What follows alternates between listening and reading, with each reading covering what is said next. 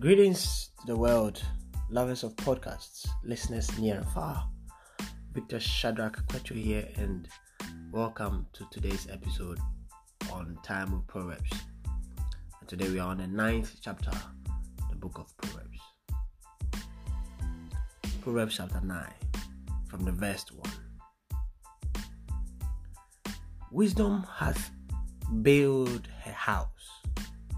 She hath hewn out her 7 pillars. She hath killed her beasts. She hath mingled her wine. She hath also furnished her table. She hath sent forth her maidens.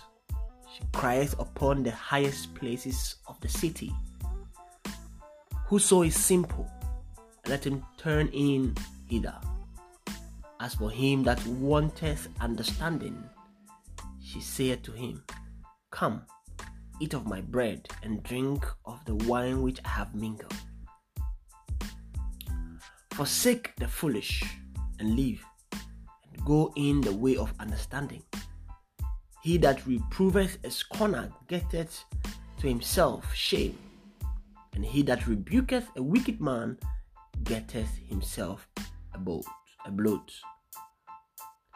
Reprove not a scorner, lest he hate thee. Rebuke a wise man, and he will love thee. Give instruction to a wise man, and he will be yet wiser.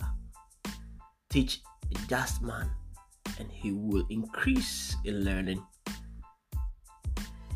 The fear of the Lord is the beginning of wisdom, and the knowledge of the holy is understanding. For by me thy days shall be multiplied, and the years of thy life shall be increased. If thou be wise, thou shalt be wise for thyself.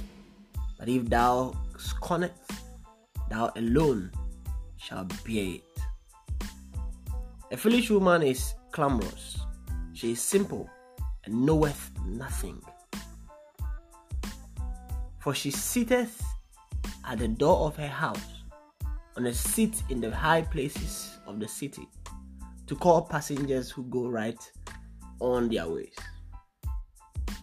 Whoso is simple, let him turn in hither. And as for him that wanted understanding, she said to him, Stolen waters are sweet, and bread eaten in secret is pleasant.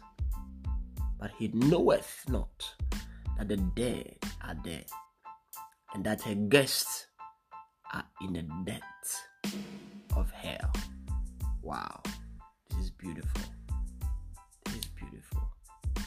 This is beautiful.